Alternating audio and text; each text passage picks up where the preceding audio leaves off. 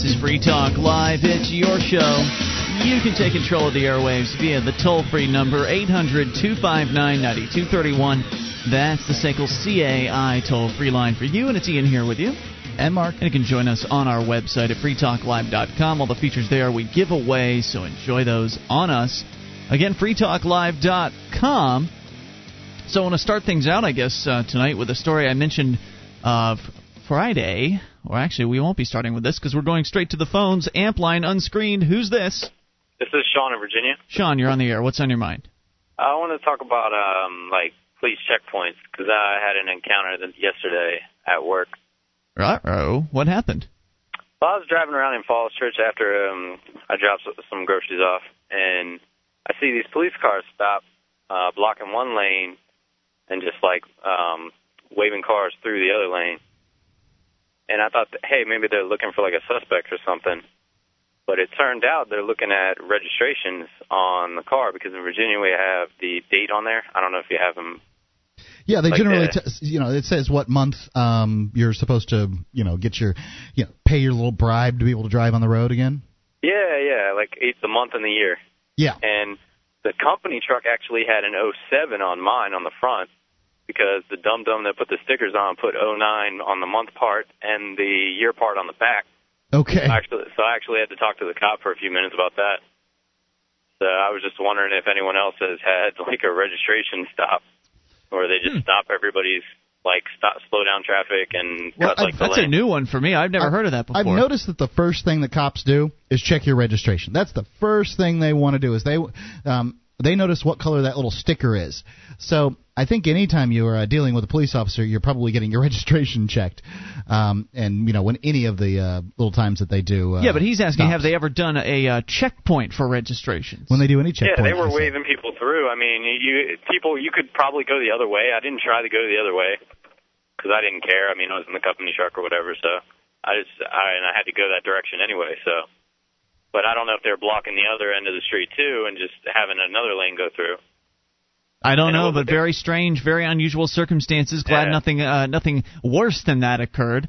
It's certainly not as egregious as a checkpoint as, say, a drug checkpoint of some sort, but a checkpoint's still a checkpoint, and people should be concerned about that going on. So I don't know if anyone else has encountered something like that. I would be curious. Sean, did you have any other thoughts?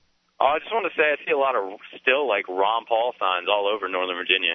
Well, good. As far as from what we why. determined over the weekend, he hasn't pulled out of the race, so my sign's still up. He hasn't pulled out yet? That's what I'm hearing. Well, the last week it was Thursday or Friday that he came out with that video. I do wish that he'd quit saying things that the media can, just sound clip into. I'm quitting because he keeps, he'll say things like winding down. We're winding down the campaign, but we'll endure to the end. And what does the media do? Cuts out. We're winding down the campaign. Bam. He quits. True. Thanks for the call tonight, Sean. Appreciate it. 800-259-9231. You, as always, can bring up whatever's on your mind.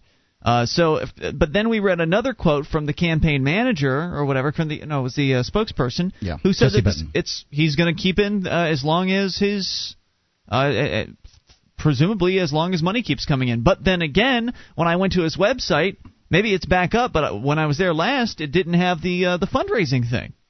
So if he's still going to be in, and he's still accepting money from people, then why did Is he accepting money from people? I don't know. I mean, if you're going to stay in the campaign, why would you stop taking money?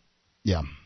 It's all very confusing, and I'd like to get him on the show to talk to him about it, but you've told me that the press guy for Ron Paul is just awful and doesn't return calls. Well, I'm not. I think he's slammed. I don't think he's awful. I think that he's got slammed. Yeah, with what? A bunch of interviews for Ron Paul? He's running for president. I guess he's busy. I understand that Ron Paul is busy, but you're saying the press guy can't even return a phone call? I don't know. It's not there. I'm looking right now. He has returned phone calls to me before. He just doesn't return every phone call.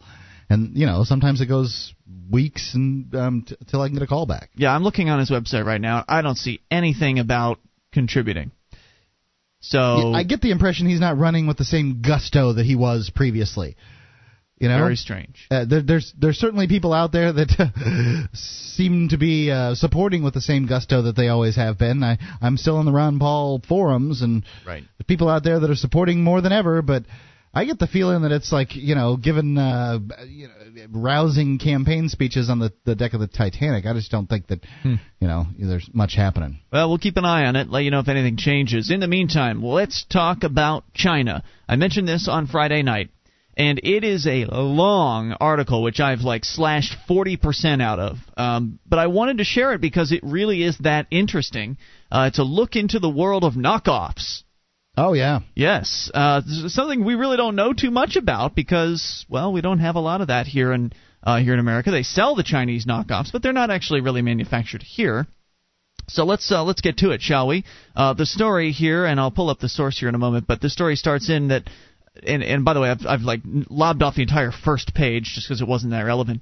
Nearly every type of product can be and is cloned in China. Sometimes so well that the ripped-off manufacturers inadvertently service the fakes when the warranty claims come in.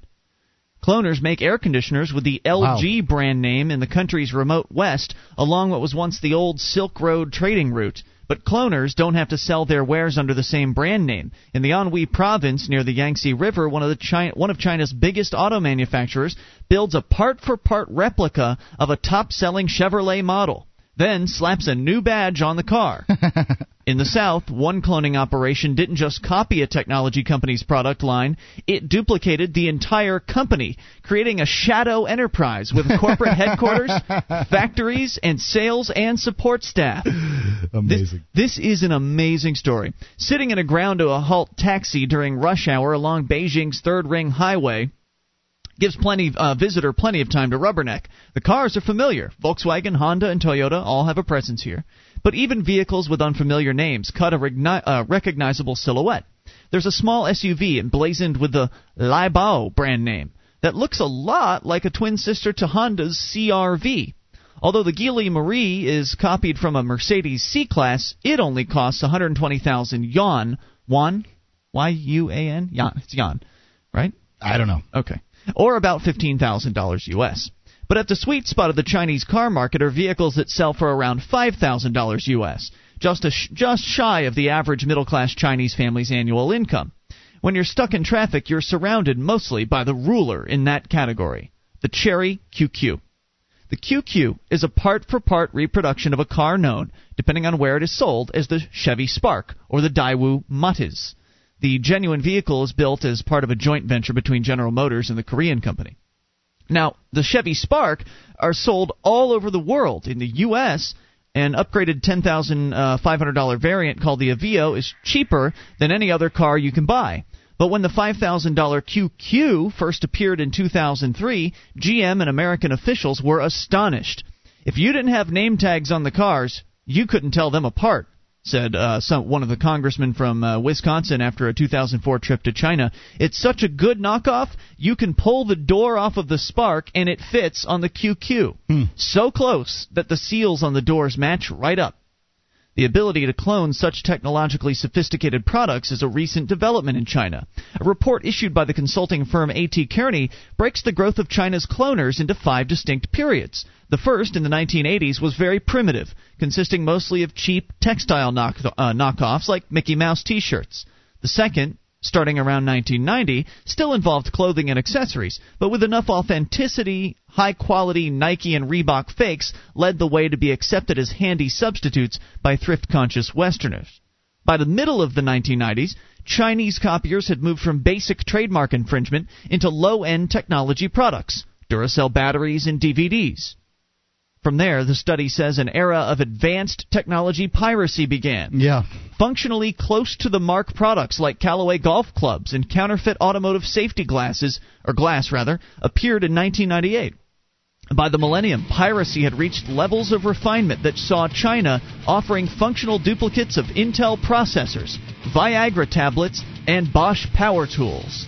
So in a period of less than 30 years, they've had a tremendous increase in the quality and reliability level of the products they're making. Now, that doesn't mean they're not turning out some crap. They certainly are. More on the way, though, about Chinese rip-offs More than you ever wanted to know. It's Free Talk Live.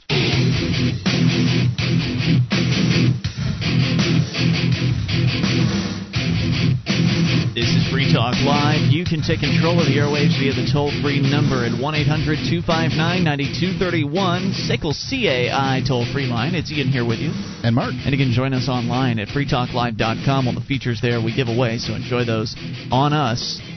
Those features, by the way, include the bulletin board system. Got over 300,000, actually over 340,000 posts, I think, now.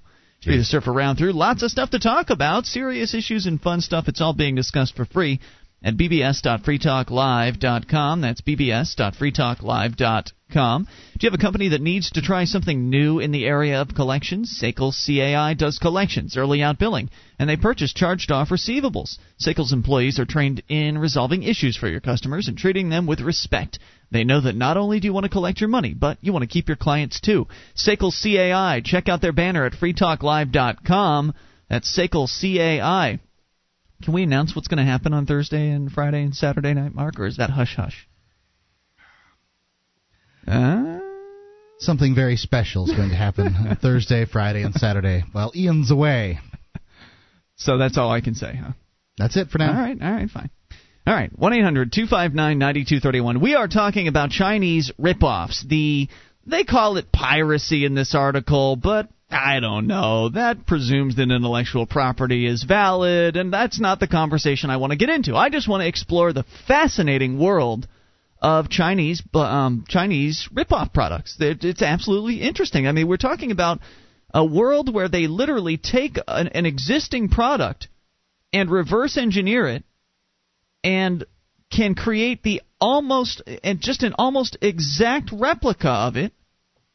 And they do it all over the place. It's not just clothes anymore. Now it's high-end electronics. It's cars. Well, with clothes, it's legal. That's true. When it comes to things, but not with logos. Not if you make a piece of clothing with a logo on it. No. If you do, you can make the Jokleys. You just can't put the O on the side. Yeah. So let's continue the story here. Earlier, it tells us that there was 5 distinct phases that the China's clone industry went through. Starting in the 1980s, very primitive, just kind of basic clothing stuff, all the way up through now where literally they cloned the iPhone. They cloned the iPhone, and that was what the entire first page was about, and I skipped that part. Wow. But it was amazing because it was talking about how this China clone product came out, the iClone as it was called, I think, and it works on all of the cell phone systems, whereas Apple's iPhone only works with AT&T. Where do I get one? I don't know. I'm sure you can, if you look close enough, Mark, you could probably find one. Mm-hmm. Anyway, and it was available worldwide, whereas the iPhone was only available in the United States. So they effectively one-upped Apple, basically. Anyway, let's continue.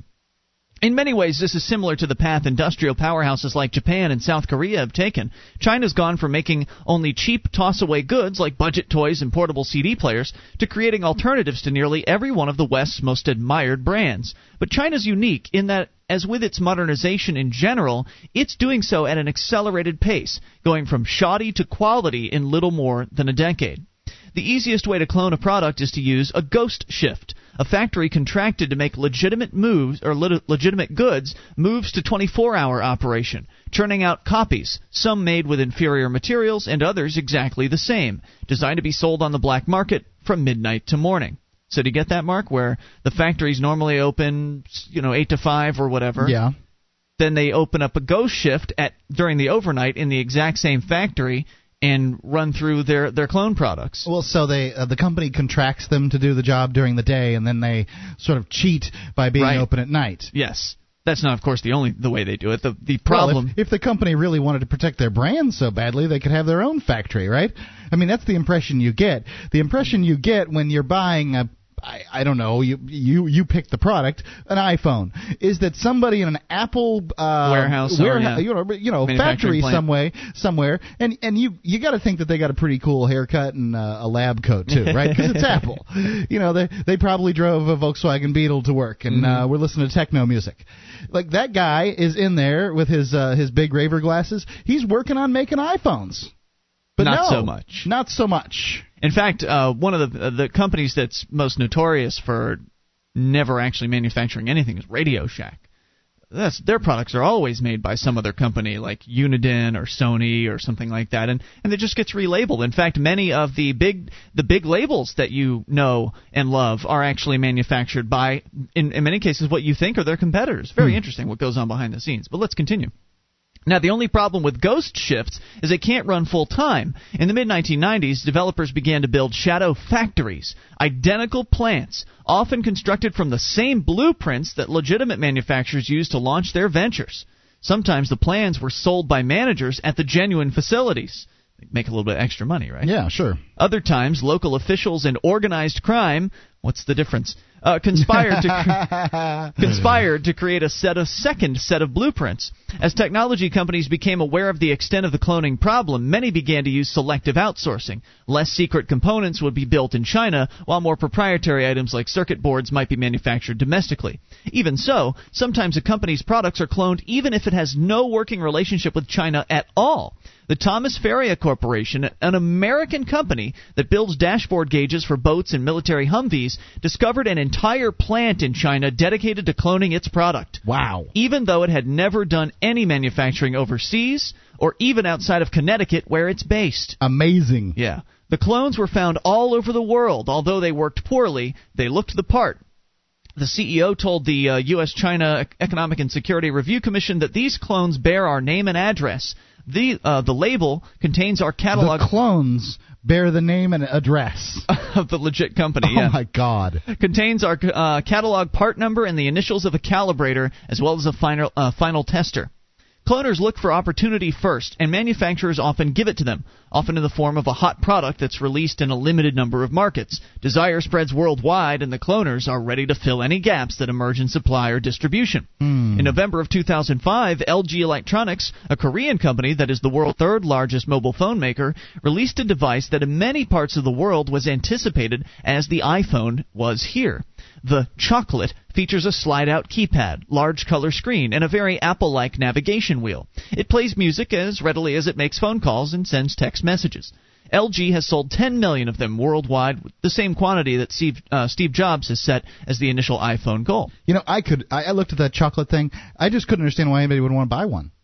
Somebody did. I just didn't see the purpose. Yeah, 10 million of them did. LG's phone began to sell out as soon as it was released, but it took 4 months for the Korean electronics giant to release a version for China. By then, it was too late. A doppelganger chocolate had hit the market first and had become the preferred choice for Chinese shoppers.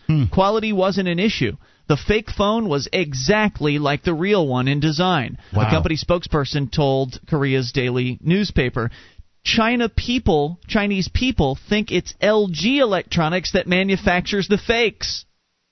God. The ripoff company beat LG to the market, and they cleaned up. Last year, fed up with a torrent of bootleg cell phones that was costing the company $1 billion a year, Samsung hired investigators to trace the phones back through multiple supply channels to their manufacturers. The results of that investigation, along with an analysis done by independent researchers, uncovered some of the technical strategies undertaken by reverse engineering operations. We continue to dissect the world of China clones, and we'll take your calls as well. 800-259-9231. How does it work? And what was the story where they found the shadow company? What's that all about? Shadow companies. Kind of sounds scary in a way. It does. More on the way. You can take control. It's Free Talk Live.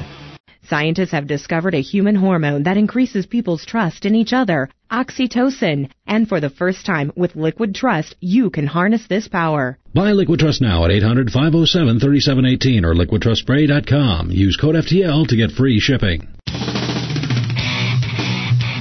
This is Free Talk Live. It's your show. You bring up whatever's on your mind. Toll free, 800-259-9231. That's the SACL CAI toll-free line. It's Ian here with you. And Mark. And you can join us on our website at freetalklive.com. All the features there we give away, including the Shrine of Female listeners, dozens of ladies who've taken the time to send us their validated photo. The newest would be Christy.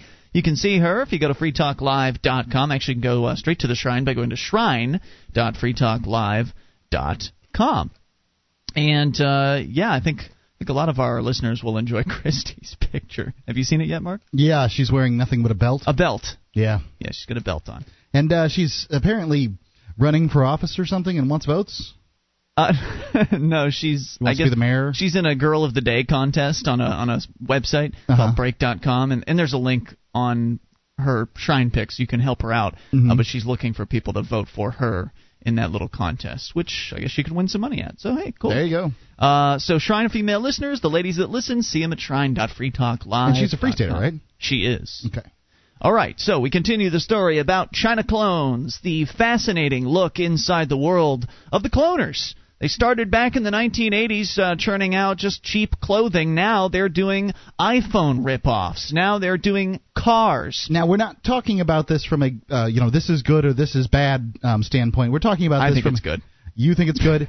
I don't think it's fair, right, or just that a company puts out a product and then another company walks in and reverse engineers the product and then sells it and makes the money for it.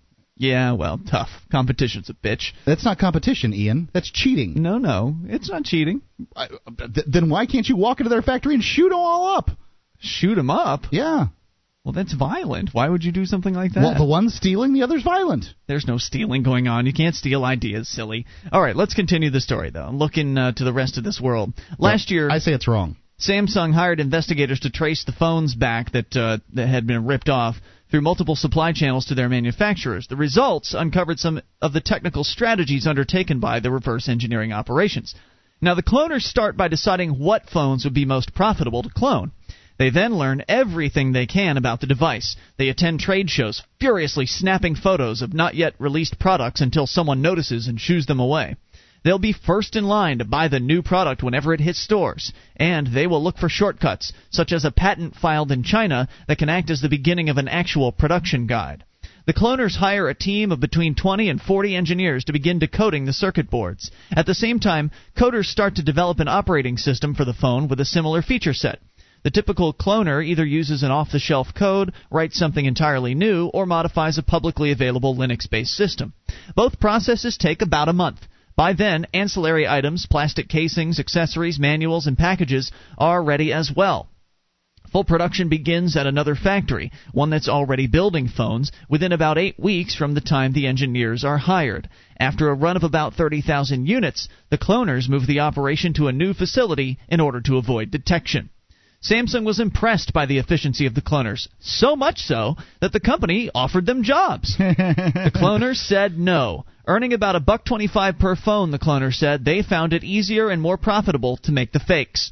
The only known result of the investigation? Samsung now takes care to release products in China shortly after they come out in Korea. Its only defense is to give cloners a smaller window of opportunity. Makes sense. In 2006, and it's proof that it's showing that manufacturers can, once they see what's being done, they can manage to figure these things out without using intellectual property laws. Well, and they're still making money despite all the cloning that's going on. Right, they're making money in other countries so they can afford to subsidize their Chinese operations. If the Chinese operations were how things were done, I would be very interested in seeing what the financial models of these large companies are. Things would change, that's for sure. In 2006, NEC, one of the... there also wouldn't be a government to prevent you from walking into the factory with 10 armed thugs and mowing down all the counterfeiters, right? The government doesn't prevent that right now. It doesn't hurt. In 2006, NEC, one of the 25 remember, the government in some cases are either looking the other way in these instances, as they'll mention, I think, a little bit later, or they're actually working in tandem with the gangsters that are running the cloning facilities. I understand that that's so in China. Yeah. I get that. But that's the way government works. They're protecting the counterfeiters just in China. Like government protects the established industries here. The manufacturers, the people who did the R&D No. work. The government protects established industries here just in general. So government always works with the people that are influential and powerful. So the government's just doing what government does. In 2006, NEC, one of the 25 biggest consumer electronics firms in the world, went public with the results of a 2-year investigation of the cloners. The company had been receiving complaints about products it didn't even make. DVD players, cell phones, MP3 players. Investigators from International Risk, a private security firm employed by NEC, note they don't hire the government to do their investigations for them, ultimately uncovered a shadow version of the company, operating out of corporate offices in China with ties to more than 50 manufacturing facilities. On the surface, it looked like a series of intellectual property infringements, but in reality, a highly organized group has attempted to hijack the entire brand, said Steve Vickers, the former Hong Kong police police inspector who was in charge of the investigation for the internal risk company. Now, what was the name of what was the company that they're hijacking here? Sorry. NEC. NEC. Okay. Executives had their own NEC business cards and email addresses. Wow. They had marketing plans and distribution networks in place. Some company facilities even had electronic signs bearing huge lighted NEC logos. Most bold of all, the bogus NEC actually charged the manufacturers it worked with royalties on its designs. The investigation led to raids last year on 18 of the manufacturing sites and the seizure of nearly 50,000 fake products. Yet the factories themselves are still operating, just not using the NEC name. The ringleaders of the scam have yet to be caught. Like the Samsung copiers, they're thought to still be making fakes. The Cherry QQ, back to the car. This is the rip-off car of a Chevy. Cherry, Chevy, Chery, Chevy. Anyway, demonstrates more than just the skill of modern cloning. It also illustrates the danger. Easy fit doors and rearview mirrors aside, there are differences, scary differences between the Spark and the QQ. As the news of the copycat car spread last year, a German automotive club conducted a videotaped comparative crash test between the two vehicles. When the Matiz hits the barrier, the front end crumples. The rear of the car bucks upward and then thuds back to the ground. An impact chart shows serious yet non-fatal injuries to both the driver's and passenger's head and legs. The Cherry, on the other hand, hits the obstacle at the same speed, and the rear end of the car lifts higher than the Matiz and begins to rotate. The driver's side door pops open, hood, engine, and roof crumple into the passenger compartment. The frame buckles, bringing the vehicle flat to the ground. On the impact chart, the driver's head, neck, and chest are brown and red, not survivable. Over the past few months, concern over the safety of Chinese copies as well as legitimate products with Chinese ingredients or brand names has become more real to the consumers in the U.S. Yeah. In June, the FDA warned consumers about Chinese-made toothpaste, millions of tubes which were on sale in the U.S. The substance in the toothpaste, diethylene glycol, a toxic component of antifreeze, had been used as a substitute for glycerin, a common sweetener. A similar substitution killed about 100 people in Panama last year. Ironically, well-publicized, embarrassing cases like this could actually provide some of the impetus necessary to vault China into the sixth stage of cloning, making better than real products. If Western-style controls are put in place, that's just another way the infringers will learn how to do a better job of what they do, said a Dutch intellectual property expert who runs a blog called IP Dragon. Although there have been legal victories against the cloners, most of the time they've been minor and fleeting. Last year, Sony won a lawsuit against a Guangzhou company that was copying the company's camcorder batteries. In another of the most watched cases, Prada, Chanel, Gucci, Burberry, and Louis Vuitton sued Beijing's organized Silk Market, one of the city's most well-visited locales for fake goods, and shut it down. Despite the low monetary damages, Sony only took in $75,000, $12,500 in the Silk Market affair. The victories were hailed by some as part of a growing recognition in China that counterfeiting needs to be halted. The cases demonstrated the strong resolve of the Chinese authorities, said the head of the intellectual property practice in Hong Kong. The strong resolve of the Chinese authorities to get paid off at every turn. But on my visit to Beijing, the Silk Market hadn't just reopened. It had expanded, turning itself from a seedy array of tiny stalls into a full-fledged modern shopping mall, a forbidden city of fakes. That's part of the dilemma in fixing the counterfeit problem, says one of the experts. There's an impression that China is strongly controlled by the central government. In truth, there's power everywhere. China's filled with little emperors who can do whatever they want. More on the way. You can take control. Bring up whatever's on your mind. This is Free Talk Live.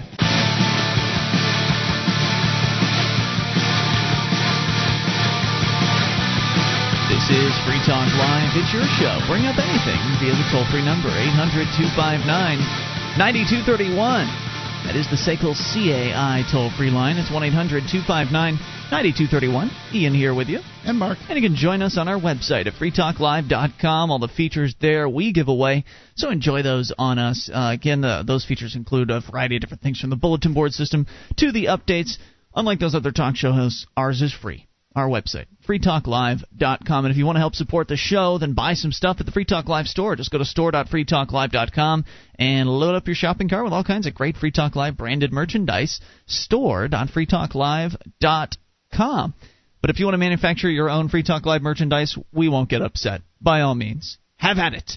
Let's go to, you want to keep talking about fakes here in a moment, but let's go to your phone calls. Dave in Ohio is on the line. listening on WAIS. Hello, Dave. Hi, guys. I like to see Ron Paul run as an independent if he doesn't get the Republican nomination. I think odds are good he's probably not going to get the Republican nomination, but if you believe what he says, he's pretty much ruled that out. I mean, he was at like 99%, and I think he made it confirmed recently that he's not going to run as an independent. So yeah, I would vote for him if he ran as an independent. I think a lot of people would, and I think it's unfortunate that he is not going to choose that, though, he could certainly change his mind. Yeah, politicians have been known to do that. Yeah, okay, I'll give you a call next week. Well, thanks, Dave. Have a nice night. 800-259-9231. Just check it in. Talk to Mac in Georgia. You're on Free Talk Live on the amp line. Hello, Mac. How's it going, guys? Hey, great. What's on your mind?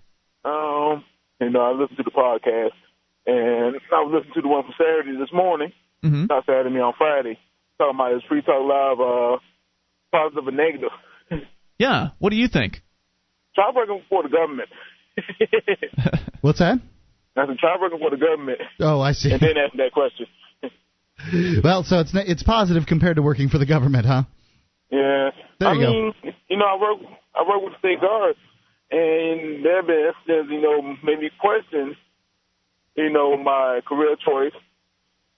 As well as, my job in the state guard is emergency response as an MP. Mm-hmm. I go in, units like mine go in and do everything from help distribute relief supplies to helping law enforcement, the civilian law enforcement, maintaining law and order during emergencies. And there's been situations where we are not activated because the bureaucrats up in Columbia realize that they've got to pay their insurance. As in the case of Hurricane Floyd, there was an incident during that evacuation where we was placed on standby, where we was never called up because of the fact that our liability insurance wasn't paid. I didn't know that the government had to pay insurance. That's interesting. Yeah, and they needed the Red Cross set up these relief points up in a little town called Harveyville, South Carolina. I used to be a police officer there a couple years ago, and this is one of the little towns in Blake wrong to pass through the town. Yeah. But they had to have a cop there so that they could raise revenue through speeding tickets. Yeah. But the police was overwhelmed. They was really outnumbered by all these people who broke it down on the side of the road. They ran out of gas. People was spiked out in the area and everything. Right. And the Harveyville police had a document called a memorandum of understanding, MOU. And they tried to call us up based on that piece of paper, and the state said no. And it came up later that somehow our liability insurance wasn't paid, so that's why. So it was paper. So basically, it was paperwork. This little town needed the help of the state guard. And as a result of the fact that the paperwork hadn't been filled out, the insurance hadn't been renewed, then you weren't able to go in and help these people out. Right. Amazing. Do you think that a private organization would have their ducks in a row, Mark? Do you think they would get their S straight? Yeah, I don't think. The thing about it is that the Red Cross is a tool for communication and security. So because of the insurance incident, it messed up a lot. It messed up a lot of organizations and communities that had depended on us in emergencies. And this was in 2004 when Floyd came through.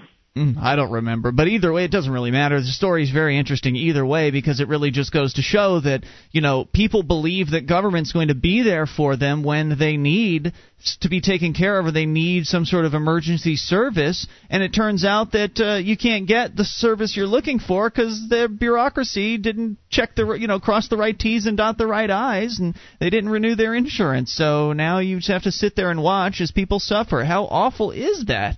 Mac, thanks for the call as always, dude. One more thing. Yes. You're here. One more thing. The lady was calling, saying she was an Avon distributor. Yeah.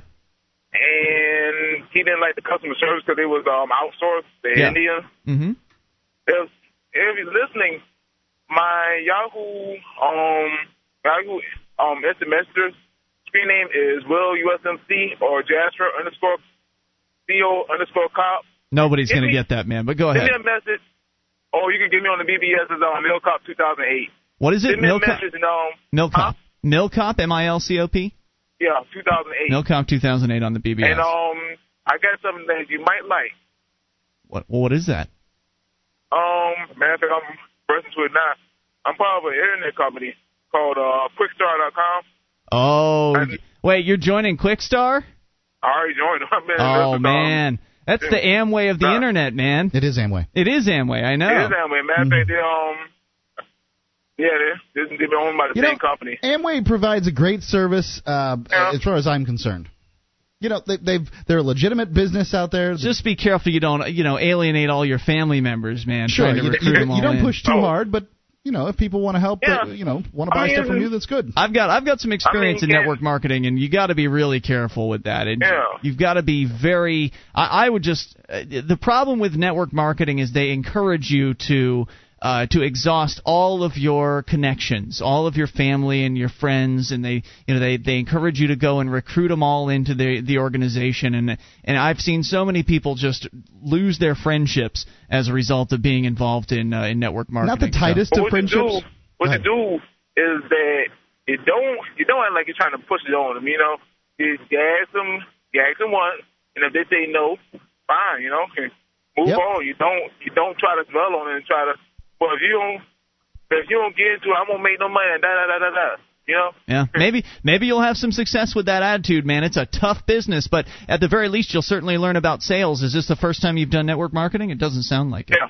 It is? Yeah. Good luck, my friend. It's a lot of work, but you will learn a thing or two. Thank you for the call tonight. Oh, yes, sir. 800-259-9231. I spent a lot of money and didn't make a dime.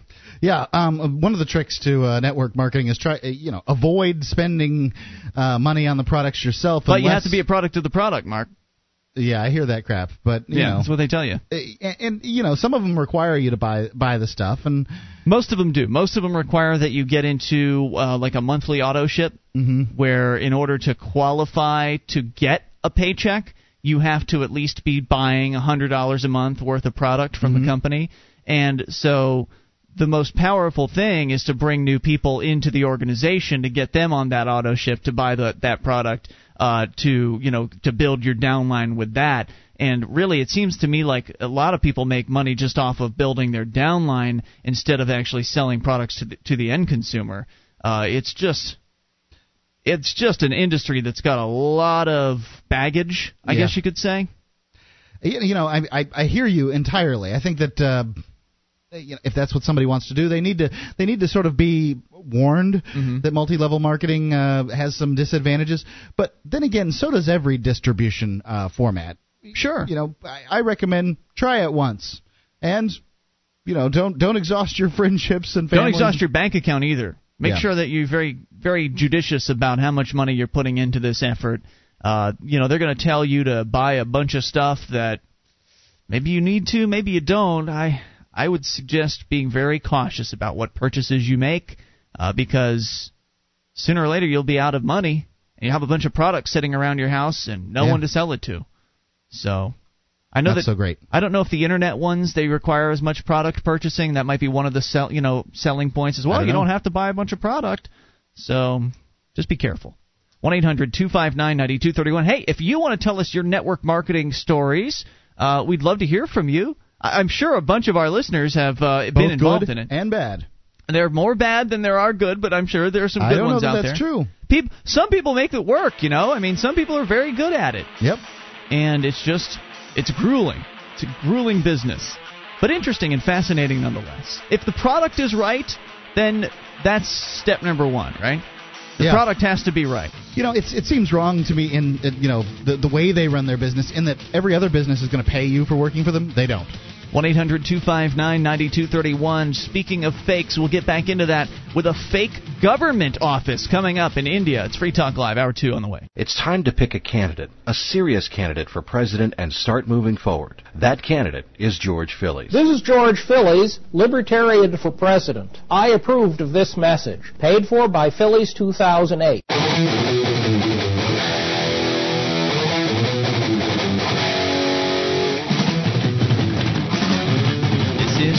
Live, you can take control of the airwaves via the toll-free number, 800-259-9231, the SACL CAI toll-free line. It is Ian here with you. And Mark. And you can join us on our website, freetalklive.com. All the features there we give away, so enjoy those on us. Again, freetalklive.com. We'll talk a little bit here in a moment about a fake government office. Last hour we were talking about Chinese ripoffs, that kind of fake. Now we'll move into a different kind of fake. But first I want to continue just a few more comments, because we had Mac on the line a few moments ago, and he sort of suggested that he'd found a new business opportunity in the form of a network marketing company. And maybe I was too harsh during that segment about, You've got a bad taste in your mouth for multi-level marketing. I don't have a bad taste in my mouth. What I wanted to say was that I wanted to caution him to be careful, and caution anybody to be careful when it comes to one of these opportunities. No doubt there are some good companies out there and some good products. No doubt. I mean, they're still in business. Somebody's buying those products, right? But I think what I wanted to point out was that I don't want to sound as negative as I might have come across. I think that my experience in the world of network marketing was probably a very valuable formative experience for me, because I was 19 at the time when I was recruited, I guess, for lack of a better word. And I spent a lot of money. I think I dropped like $6,000 over all the time that I was in there. Wow. And I think that the best thing that came out of it for me was that I learned sales. I learned about all of the the sales axioms. One no, or every no is a no closer to a yes, and all that stuff, because they have these tapes that you listen to, right? I'm sure they do CDs nowadays. But they have these audios that they encourage you to purchase, which is one of the ways they make a lot of money, is they sell audio to their distributors. And there's a lot of good information in there, a lot of good sales-based info that will make you into a better salesperson. So there's no doubt about that. I did not do very well selling the products that I was involved in, but I think that those lessons that I learned have helped me out later on down the line. So to that end, it was valuable. Could I have gotten better sales training for the $6,000? Probably, yeah. Maybe, yeah. But it's what I came across. It was the direction my life went. I don't regret it necessarily, but I think that there are a lot of really shifty network marketing companies out there. Quickstar's not one of them. That's what he mentioned before. I don't want to promote them, because I don't think Amway has good brand recognition at all. If somebody knows you're working with Amway, that's enough right there to turn them off. Yeah, it's got brand recognition. Yeah, it's it negative. Doesn't have positive brand recognition. Right, it's negative. So I don't know, man. When I first found out about that, if it was positive brand recognition, then there would be Amway that he was selling for instead of Quickstar, right? Right. And isn't Amway basically a company that sells a bunch of stuff, like everything from soap to cereal to everything? Bulk mail order company. Right. That's got to be a tough sell. And so Quickstar's the same thing. It's just like the internet version of it. Well, I think that if you want to know their sell is you use our stuff, and it's going to cost you about the same to go through here, and just get your families and friends to do the same. I don't believe it costs about the same. From what I've seen, network marketing products always cost just so more. You know, that's their sell. I understand that. And I think it's nonsense. Network marketing products always cost so much more than what you'd pay if you went down to Walmart. And the other thing is when I go and get some toothpaste at Walmart, I generally get the same toothpaste every time. But I like to look at all the different toothpastes that I could have. I feel rich. I feel like the world is plentiful when I get to go and look at the toothpaste or the shampoo and those kind of things. You pick up the boxes and examine them. Well, I have all these options, whereas checking those that's not the way I want to buy some things. Other things, it's great to get them mail ordered. Oh, yeah, like Amazon.freetalklive.com. There you go. You can go there and get all the brands instead of some questionable network marketing brand. They have real brands, too. Yeah, that's true. But aren't they selling kind of like the products that didn't do as well in the marketplace? I don't think we should be speculating on what it is that Quickstar sells. Okay, we don't have a catalog here, and we're not looking at it online. And everything that we speculate on is wrong. I can tell you they sell name brands. I can tell you what their pitch is. I've heard it. Yeah, and that's all I can say. What did you do when you were pitched? I was being pitched by a guy who was spending $5,000 a month with me in advertising. I said, "You paid please, close attention. Let's talk about this." I'd love to hear about it. It never came to anything for some reason or another. But now, he wasn't buying advertising for the network marketing company, right? No, most of them don't allow that. No, he was most of them actually have a rule against advertising their company. Yeah, you can't advertise your version of it. No, which I think is that's kind of detrimental too, because they only allow you to go and just talk to people person to person instead of actually trying to get people to come to you via advertising. In some ways, it's a very crippled method of distribution. In other ways, it's very powerful if the product is good and person to person. For the right products, it's going to work well. I don't know. I don't propose to be the guy, the expert as to how different products should be distributed. I can just tell you that, like what we've said, sometimes I'm really turned off when people talk to me about multi-level marketing stuff. Other times, I've been kind of intrigued. 1-800-259-9231 is the SACL CAI toll-free line. So if you've got a story you want to share with us, maybe you got brought into one of these organizations, you lost your butt, and you came out of it and learned a few lessons, or maybe you're a diamond distributor and you want to... Maybe you're one of those people that they always talk about that has the huge mansion and the cars and the beautiful cars. Yeah. 1-800-259-9231. Do share your stories. In the meantime, the AFP reports out of New Delhi and a fake government office has been discovered in northern India that collected taxes, provided civic services, and even handed out birth and death certificates, a report said Monday. Now, what I want to know here is, really, what's the difference between a fake government and a real government? It's awesome. How can you... Let's continue this story. This is what you have to keep asking yourself all the way through this story, is what makes the government legitimate and illegitimate? This one actually sounds... pretty good. An office was set up outside of Jhansi town in Uttar Pradesh state, and 20 people were employed to carry out jobs such as street sweeping. Officials believe the operation originally started as a scam to collect fees from residents in return for one municipal janitor, but the leader of the operation allegedly branched out, opening a functioning office that employed a team of janitors. An unnamed police officer said he later seems to have decided to carry on with the office as it did not appear to be a loss-making proposition. Well, that's obviously not a government. If they're not losing money, then it can't be a government, right? Well, it just goes to show that with the kind of margins that the government gets, that a real business could really just do very well. I mean, he thought to scam people, but he's like, he do the scam, close his doors, run away with the money. And he's like, heck no, I'm staying here. This is the real scam, staying open. And I mean, this is the funniest part, this is a scam artist, and the biggest scam going is pretending to be the government. Awesome. It is, it's awesome. The scam only came to light after some employees complained about salary problems to superiors in the actual government department. They didn't know who they were working for. We were shocked to hear this, as we ourselves were not aware that our department had a branch office, said one of the officials with the municipal corporation. It's not known how long the office had been running before being uncovered. It would have been difficult for me to believe that a racket like this could exist had we not actually stumbled upon this, said another official. One man employed by the office as the head supervisor of street cleaners said he had no way of knowing the branch was fake when he got his job. There was hardly any scope for suspicion, he said. After submitting the papers, we went for a medical examination, and we were provided certificates. He was said to be an employee of the corporation, was not actually at the office when the police went to search it. This was the boss was not there, so he has escaped into the rest of India to perhaps go and open up another government office somewhere. As far as I'm concerned, I don't know how he went about collecting the taxes in this case, but I'd be curious to know exactly how the operation functioned.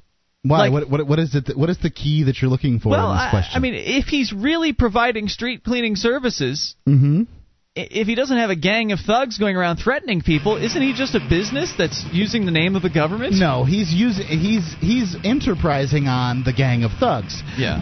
Because the gang of thugs, you never see them. Have you seen a gang of thugs going around collecting money from people for street cleaning services? Right. No, it's a threat of a gang of thugs. 1-800-259-9231. You can take control of the airwaves. This is your show. Bring up anything. It's Free Talk Live.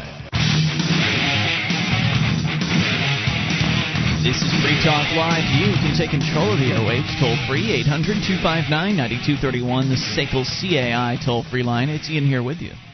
And Mark. You can join us on our website, freetalklive.com. The features there for free, archives included. An entire year's worth of the show, front page of the website, for your downloading convenience. Enjoy those on us, freetalklive.com. And now you can save time and money on common legal matters created by top attorneys. LegalZoom.com helps you create reliable legal documents like your will or living trust in minutes. LegalZoom.com. Use the code FTL to save $10.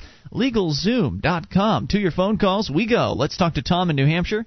You're on Free Talk Live. Hello, Tom. Yeah, first of all, you were talking about Amazon.freetalklive.com earlier, yes, and I sir. just wanted to mention that it redirects to the Amazon.com website in such a way that the sales get tracked for commission purposes. Correct.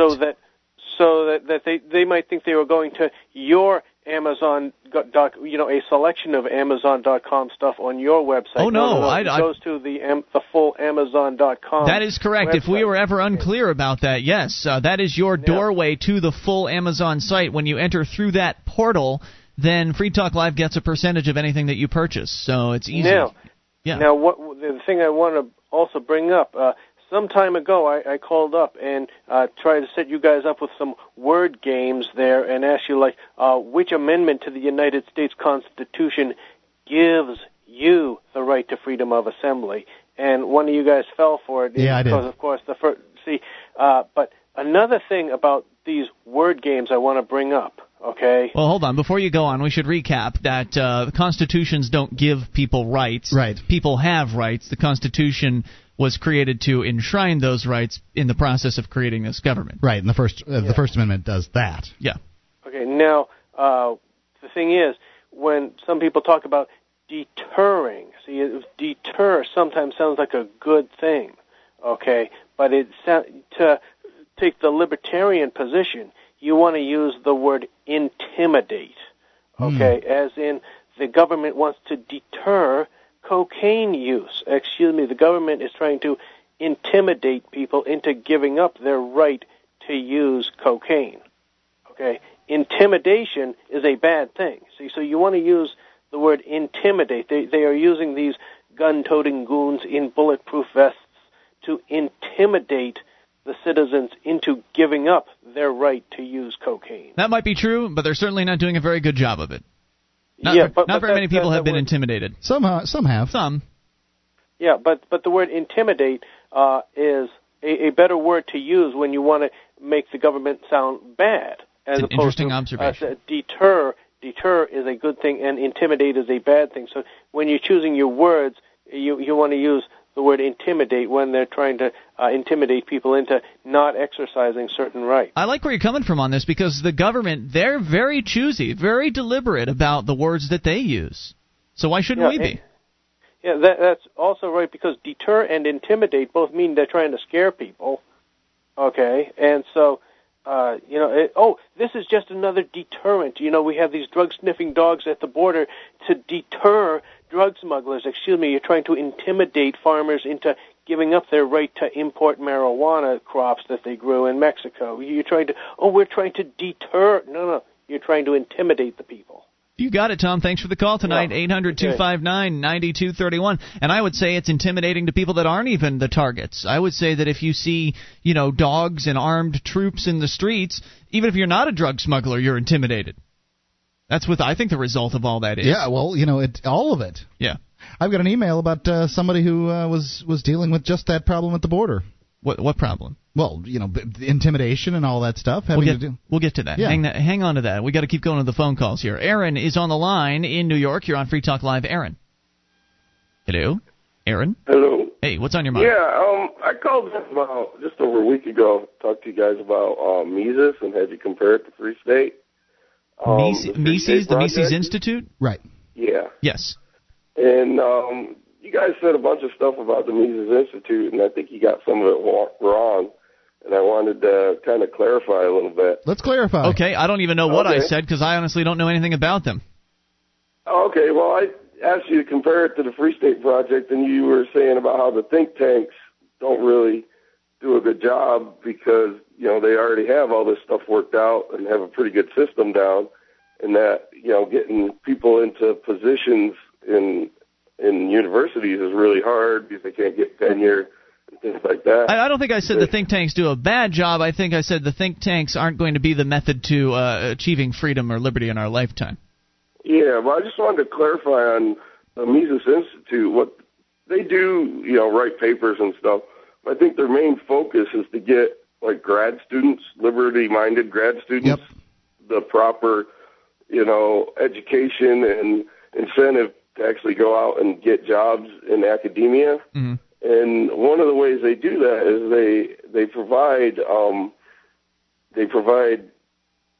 publications where they can get published, and then they actually end up, because you need to get published in order to get these jobs and stuff. And that's one of the ways they do it. Another thing is that when it comes to like spreading the word and being a conveyor of all this stuff, mm-hmm. I did a little Alexa search on, comparing the Mises Institute website, Mises.org, to a few others, and they're like just way ahead of like Free State Project or even. Oh, it makes sense. They've been around. I'm a member of the Free State Project. I've donated money to their cause. I've moved for their cause.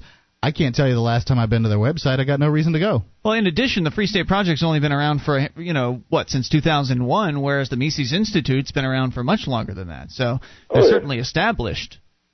Well, the other thing was, like, you were talking about how if they wanted to, try to get people into positions that it's so hard in the different universities that they should concentrate on just a few and, like, have, you were saying to send like all your resume or a bunch of resumes to like the New Hampshire schools because that would kind of coincide with that. Yeah. And they don't do it to the New Hampshire schools, but there are like 3 major universities that have already, they've already broken through, like basically Auburn and George Mason and Loyola universities, and they've got, at least 3 or 4 guys in each one of those. And that's kind of, I don't know, I was just thinking, you were talking also at one point about how, you kind of got disenchanted with the Libertarian Party because of the how they want, some members of it wanted to steer away from the drug issue.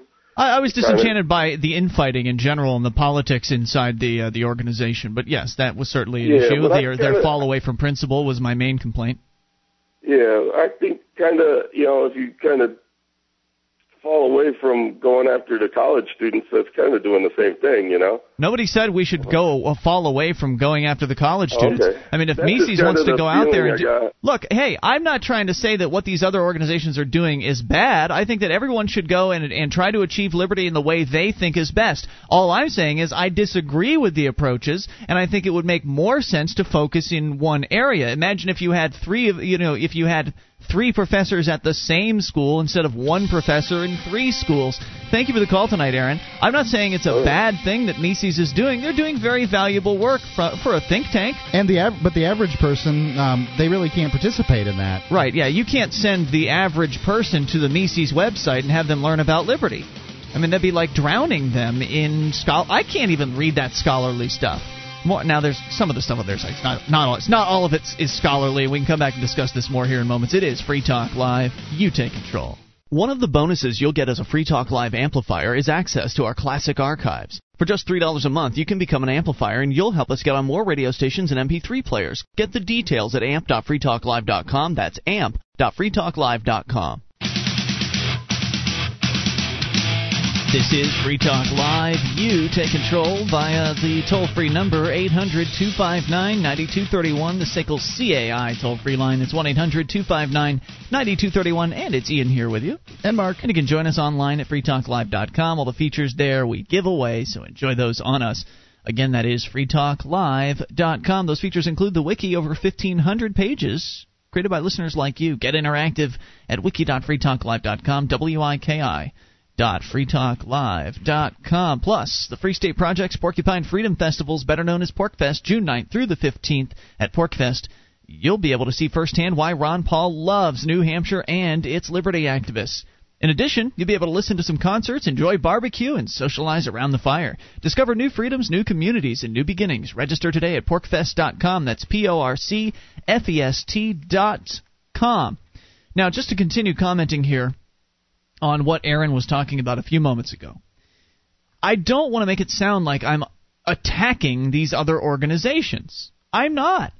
I'm like Harry Brown. I mean, Harry Brown, even if he disagreed with an idea, even if he disagreed with the strategy, he would say, if that's what you feel like is the best approach, you should do it. Yeah. That's how I feel. I totally agree. Go ahead. Take that, go ahead. Join the Libertarian Party and run with that ball as far as you want to run with it.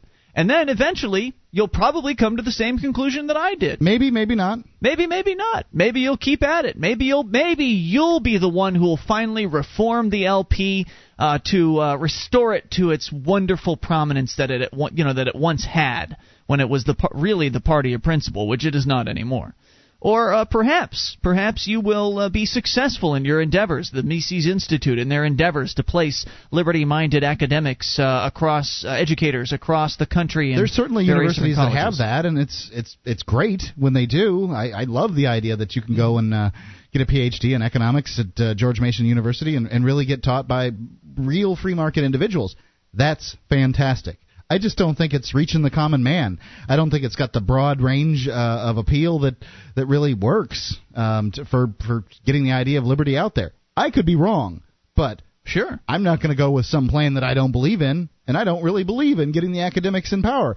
I'm all for it. I just, I'm not putting money behind it. Right. I'm not putting my emotional interest behind it. And what are you asking from the average individual when you ask that? Let's get academics into power. What are you asking from them? I suppose they could give you money to help get academics in power, but other than that, everything else depends. There's no emotional investment from the average individual. There's no payoff either, really. I mean, somebody got a job somewhere. Yeah. I mean, there's no real tangible thing you can really hold on to and say, yes, this is what I've been waiting for. This is great. This is really going to help things. At least that's just how I feel about it. If you want to go and spend money with those organizations, I'm sure they'll take your money, but so will we. And it's we're doing different things, and that's okay too. Not everybody has to do the same thing. We should have different approaches. There should be multiple prongs to the idea the liberty that movement. The Tannenbaums and what was the name of the Tannehills, Morris and Linda Tannehill. Yeah, and what's the name of the book? The Market for Liberty. Market for Liberty. They're not God writing the Bible. It's some recommendations that they had, and so everybody's kind of come up with their own ideas and see what works for them and that kind of thing. So So what we're doing here is we are trying to reach out to the common man, the average American who is getting into his car at the end of a long day at the factory or wherever it is he's working, flips on the radio, scans through the band, or hits his favorite talk station, and there's Free Talk Live, talking about liberty and freedom. Keeping his taxes. On Friday, when he gets his paycheck and he's seen how much money is taken out, we tell him, we recommend you get to keep all your money. Right. Well, I personally find that more effective and more powerful of a process than going through all of the motions of trying to get some academic installed in an institution somewhere, which, by the way, requires you to break through all of the gates of academia. And I don't know how difficult of a process that is. Being published is just one of the many gates. Right. I don't know how difficult that process is, but Aaron said that they've done it at 3 universities. How many universities are there in America today? A lot more than 3. I couldn't even imagine how many universities there must be in America. The socialists are so entrenched in the university system. Of universities. The socialists, the people at many of these, most of the universities, like 99% of them, are getting government money. So they are effectively arms of the government to some extent. And, I have talked to, yes, they're absolutely in power. And sometimes, it seems to me when you talk to Republicans, they usually look at you like you're a wishy-washy little, namby-pamby guy. And that doesn't create the same disdain. When you talk to Democrats who can't come up with arguments against liberty, I've seen their lips curl. Like they just hate the things that you're saying. And those kind of people work so hard against you, and they understand, look, we own the university system.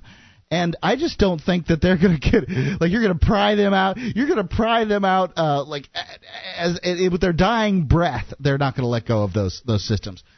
I hope we get more universities. I don't want to say that I don't think it's possible, but it's going to be very, very tough row to hoe. I like how you say that they basically own the entire system. And think about the difference between that and the world of radio. Now, of course, we also distribute on the internet, and that's completely unregulated, and there's no limit to how many people can download our show there. But getting on radio, there certainly is a restricted number of transmitters in America. There's only about 1,000 talk radio stations in America for us to market the show to.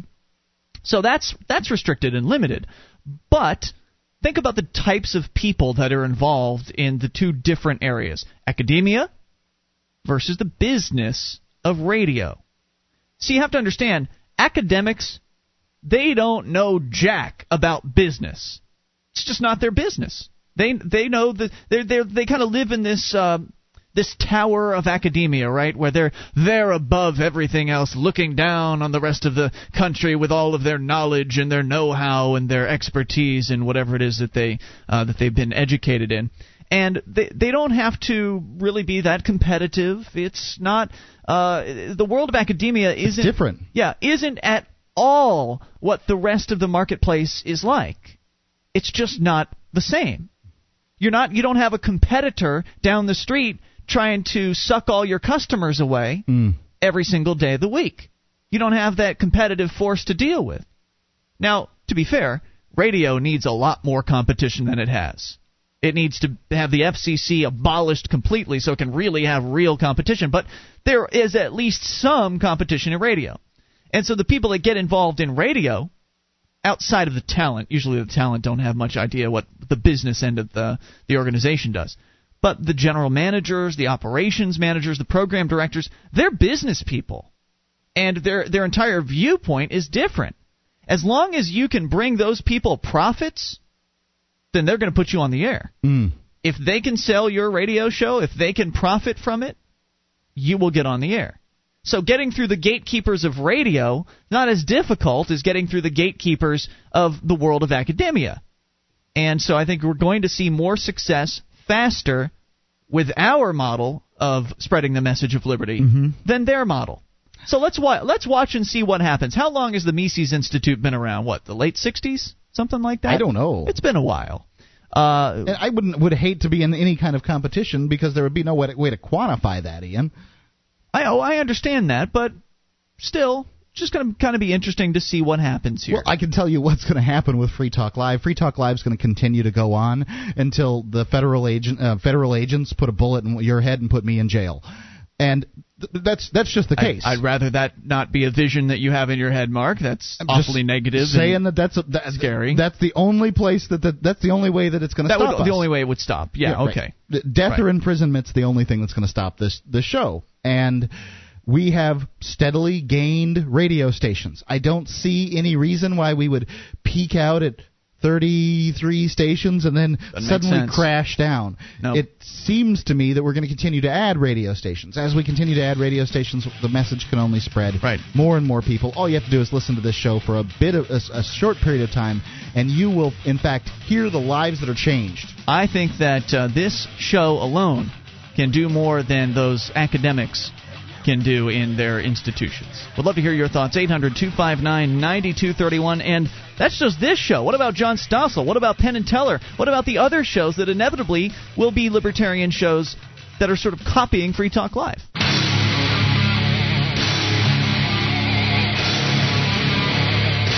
This is Free Talk Live. Bring up anything. Toll-free number for you, 800-259-9231, the SACL CAI toll-free line. It's Ian here with you. And Mark. And you can join us on our website at freetalklive.com. All the features there we give away, so enjoy those on us. Again, freetalklive.com. Enjoy the show. Want to support Free Talk Live? Then become an amplifier. Head over to amp.freetalklive.com. Learn more about it. It stands for Advertise, Market, and Promote. And the idea is you send in $3 a month, completely voluntary, by the way. You can enjoy all the website features without spending a dime. But if you send in $3 a month, we take that money in, reinvest it into the show to get on more radio stations around the country, which is what we were talking about a few moments ago, spreading Free Talk Live and thereby the message of liberty as far and as wide as possible. So you can get on board and help us out and get some AMP perks, like access to the AMP-only call-in line, the AMP-only Shrine of Female Listeners, AMP-only chat room, and more. It's all there, all the details at amp.freetalklive.com. Speaking of the AMP line, we go to it. I believe we have Ziggy on in the UK. Hello, Ziggy. Hi, guys. Hey, what's on your mind? I just want to pick up on something you said in the last section about academics. Yes. Not having any real life sense. Yeah, they might have life sense, but as far as business, as far as competition and the world of the marketplace, they're pretty insulated from all that. Well, somebody said to me just yesterday, libertarians are great at winning the intellectual argument, but not so great at winning the pragmatic arguments. I think what he was saying was that basically when it came to the real world, that putting libertarian theory into practice isn't as easy as talking about it in theory, which is true.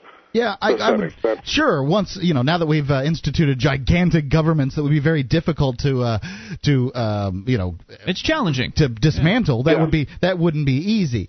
However, I think that there are some libertarian positions that are more easy to defend than others, and I'd say that the vast 90% of them are very easy to defend, and they make more logical sense if we just hadn't created this huge problem with the government already.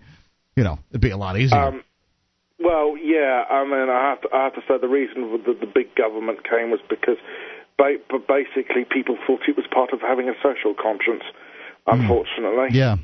That's always used as a screen. As you said a great quote the other week, Mark, the state comes with a smile on its face but a gun behind its back.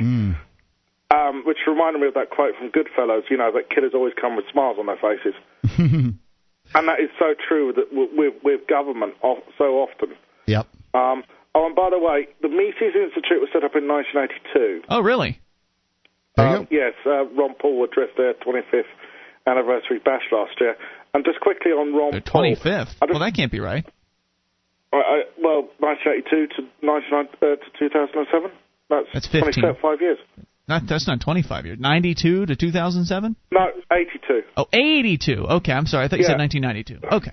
Well, very good. 82. Thank you for the clue. Very quickly on the Ron Paul subject, he's not listen to his message. He says he wants to create a movement. He did say quite correctly, elections are short-term, revolutions are long-term, and there needs to be a movement. Well, we're with him on that. There's no doubt about it. Ziggy, thanks for the call, dude. 800-259-9231. You bring up anything, we go to Ryan in New Hampshire. Ryan, you're on Free Talk Live with Ian and Mark. Hello. Hey, guys. Hey, what's on your mind tonight? Hey, you were talking about multi-level marketing, network marketing things a little earlier in the show, and there were a couple things you left out. Okay. First of all, there's a huge difference between the multi-level marketing companies that require you to put down a deposit for a product and those that require you to buy it up front. The ones that require you to buy it up front, you should steer clear of. A deposit's completely different. That's just protecting their own interests, and that's fine. For example, explain the difference to me, because I'm somewhat confused. Well, for say Amway, things like that, they want you to buy a lot of those products and to use and to show off and everything. That's one thing. There's another company that I worked for a time called Vector Marketing. They sell the Cutco knives. Okay. Now, they require you to put down a deposit on your, they call it a demo kit, a selection of knives, and that's perfectly fine. They don't want to give away a lot of expensive stuff. If you end up leaving the company, you turn them back in, you get your deposit back. Really? Wow, that's unusual. They didn't even require a cash or anything, just a check that stayed on file. Would you say that is unusual in the network marketing industry? I'm sorry? Would you say that's unusual in the network marketing industry? I really haven't done enough network marketing to really be able to tell you what the normal way of doing things is. Basically how it is for people is they've done whatever network marketing they've done. They don't know anything about any others. How did you do with Cutco? All right. What's that mean? I made money. You did? Well, one thing that you cannot stress enough is any kind of network marketing type company, if you cannot do without a paycheck, do not get involved. Yeah. The only kind of people that should be doing this are, say, high school, college students who are already getting money from parents or whatever, or people who already have another form of income, because you can be the best salesman in the world and it just doesn't work out, and you're in trouble. But it really does help with your sales skills, but you really need to watch out. Absolutely, and I happen to agree 100%. If you've got the money and you've got the time, then that's great, because it's essentially is starting your own business. And I think a lot of the people they target in the network marketing world are not people that are prepared in any way, shape, or form to start their own business. They like the idea of starting their own business. Sure. They like the idea, and that's part of the sell. Oh, you set your own hours, and you do this. And the idea with that's one of the problems I feel with network marketing is that there's no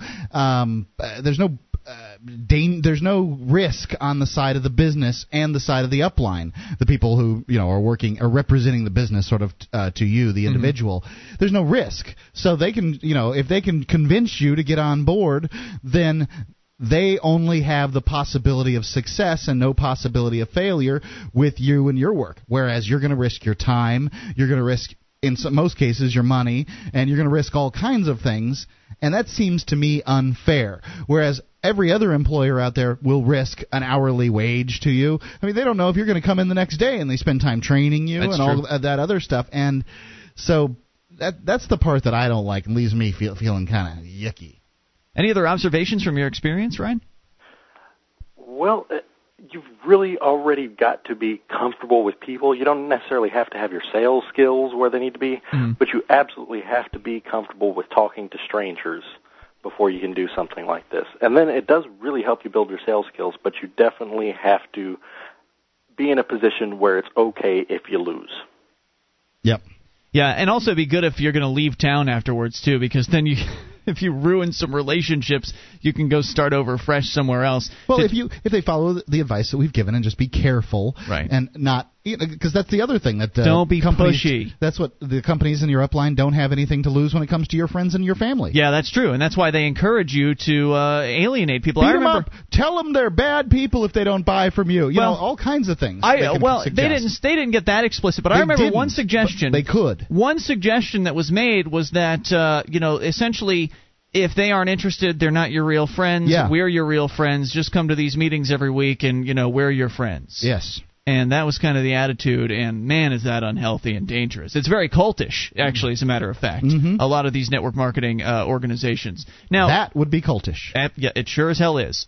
So the cut codes, that's where you go like house to house. How do you approach your clients with that one? Yeah, that one is just like most of the time that they do with vacuum cleaners and other things. It's on a referral system. You start with friends and family, and then have them refer you, and then everyone else you see refer you to other people, and essentially a lot of the time I found it was a family member or friend would refer me to whoever it was that always tended to refer vacuum cleaner salesmen to them just to get back at them. But either way, every once in a while I get a sale out of it.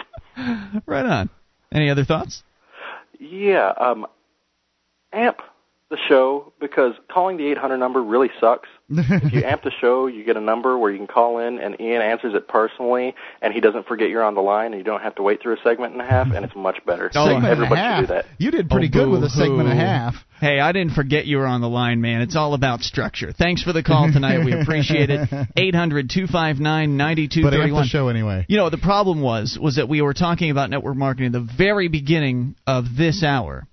And then we shifted gears into a different topic. Mm-hmm. We started getting calls on the other topic, right? And you got to take the calls on the topic that you're on. Yes, just so you know, there's no rule on this show that says you will get in the order that you call. This isn't a customer service hotline. There was at one time that rule, but we haven't said that rule in that rule's been long gone. 4 years. Yeah. It was bad rule. In fact, I even make exceptions to the ladies' first rule. For Paula in Florida, we'll go to her coming up here in moments. 800-259-9231. You can take control of the airwaves. Bring up whatever's on your mind. Chronic callers, that's a little different from a new lady calling in for the very first time, for instance. You bring up anything. This is your show. It is Free Talk Live. You got any network marketing stories you want to share with us? We'd love to hear from you. Tom in California is on the line. He wants to talk about prostitution. I think that might involve a certain governor of New York. More on the way. It's Free Talk Live. Would you like to help others find Free Talk Live? You can help us advertise, market, and promote the show at amp.freetalklive.com. Consider becoming a Free Talk Live amplifier now for $3 a month and get some cool bonuses at amp.freetalklive.com.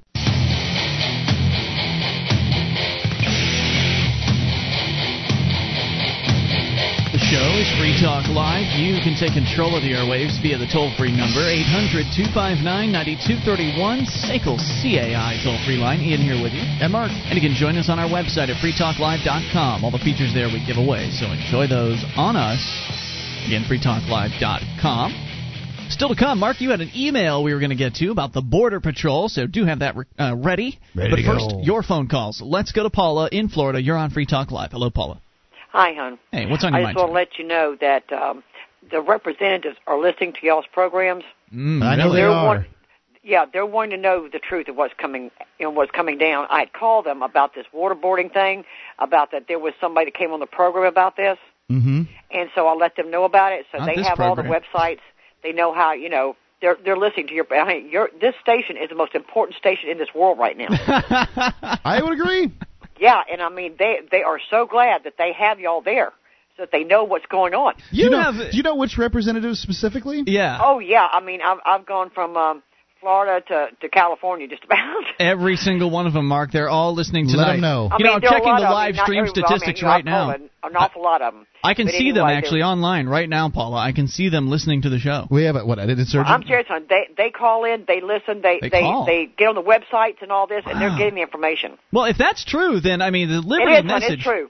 If the Liberty message is so infectious and so sensible and so logical, then certainly they will be won over within a matter of what? How long does it take? It couldn't take much longer than... Well, they didn't know about y'all for a while, and then finally I said, they've got to know what's coming down. It couldn't take much longer than a few weeks full of listening just to really get it. Well, they pick up your websites, and they get the information on Ritz Paula, and Alex and Power Hour and everything. I don't know who those people are, but if that's true... It's true, hon. Then that means that everything's going to change within like a month's time, right? Yeah, because they're going to hear us talking about what's happening. They're going to hear us talking about liberty. They're going to get it, and then all of a sudden they're going to start voting in favor of freedom again, right? Hey, there are a lot of good ones still there. Okay. No, they're. So we have to fight the bad ones. I think they're all bad. Thank you for the call tonight. They're not all. Okay, they're not. Well, except for Ron Paul, maybe. Thank you for the call. 800-259-9231. Come on. But look, I don't even believe her that she calls these people now. I do. I believe her. Maybe. I wonder what the office staff. How do they treat Paula when she calls in? Man, do you know how many phone calls those people get? They don't have any idea. Oh, they must know who she is. I mean, if she calls as often as she calls Free Talk Live, they must know who she is. I don't think so. Well, anyway, look. If you've ever talked to a representative before, and I've never spoken to one outside of New Hampshire. I've called and left messages down in Florida, never actually talked to any representatives. Mm-hmm. These people think they're better than you. They don't want to hear what you have to say, and they certainly aren't going to listen to a radio program that you suggest they listen to.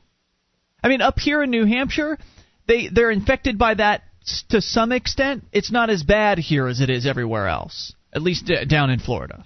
Hey, the only time I've really been able to talk to my representative in Florida is when she was trying to get elected. That's it. Yep. That's how it works. That's how let's see. In fact, many of them here won't return my calls.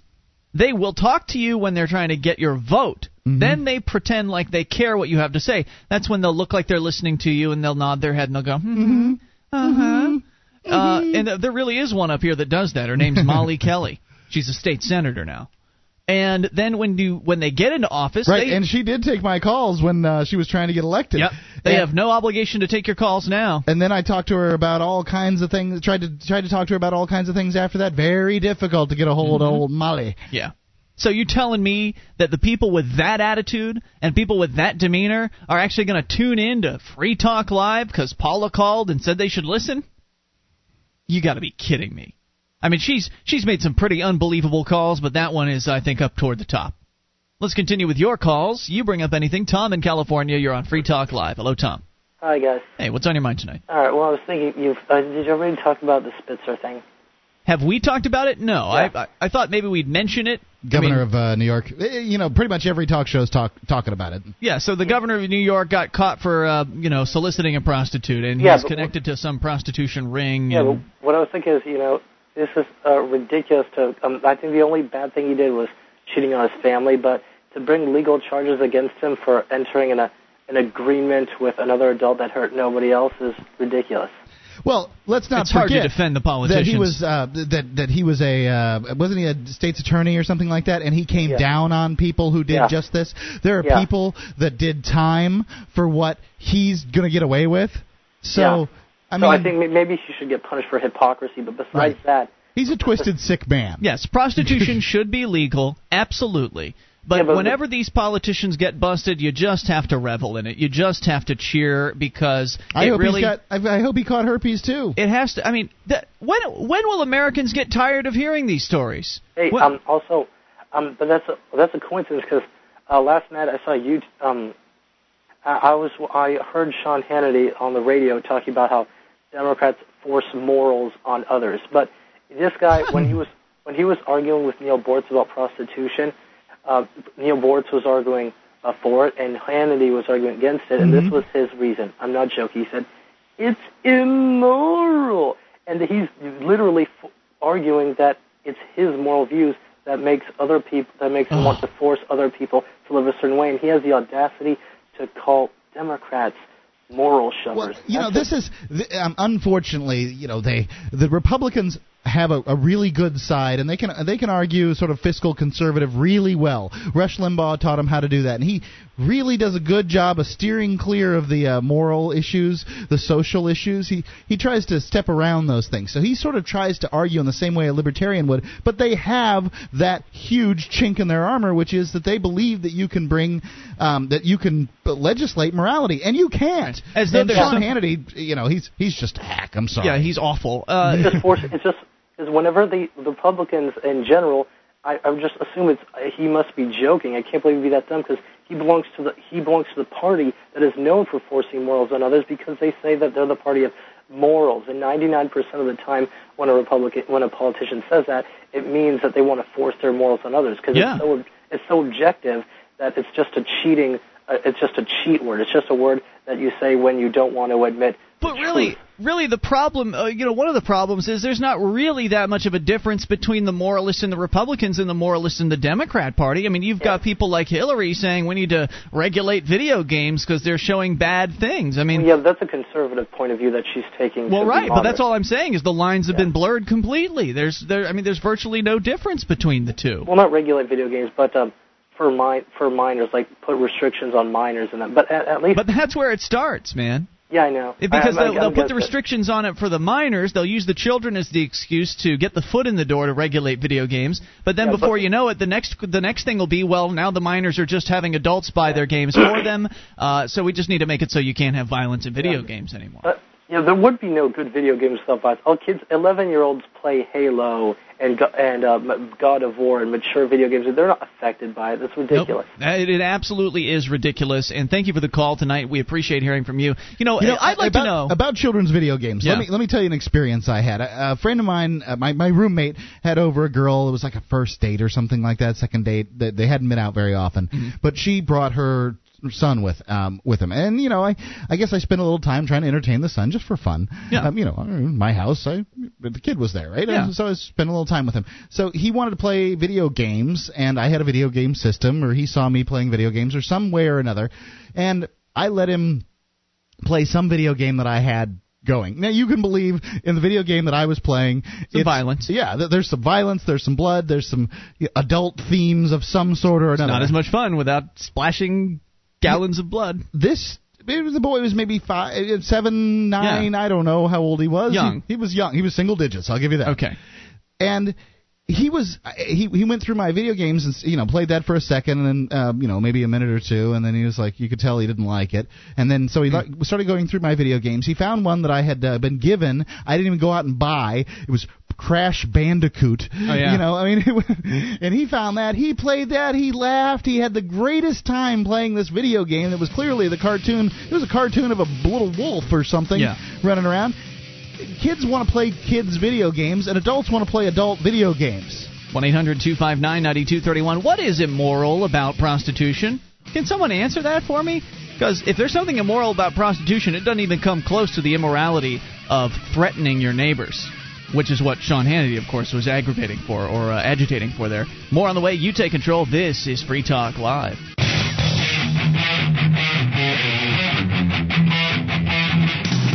This is Free Talk Live. It is your show, and you can bring up anything toll-free. 800-259-9231, SACL CAI toll-free line. It's Ian here with you. And Mark. 1-800-259-9231. You can join us on our website at freetalklive.com. All the features for free. Enjoy those on us.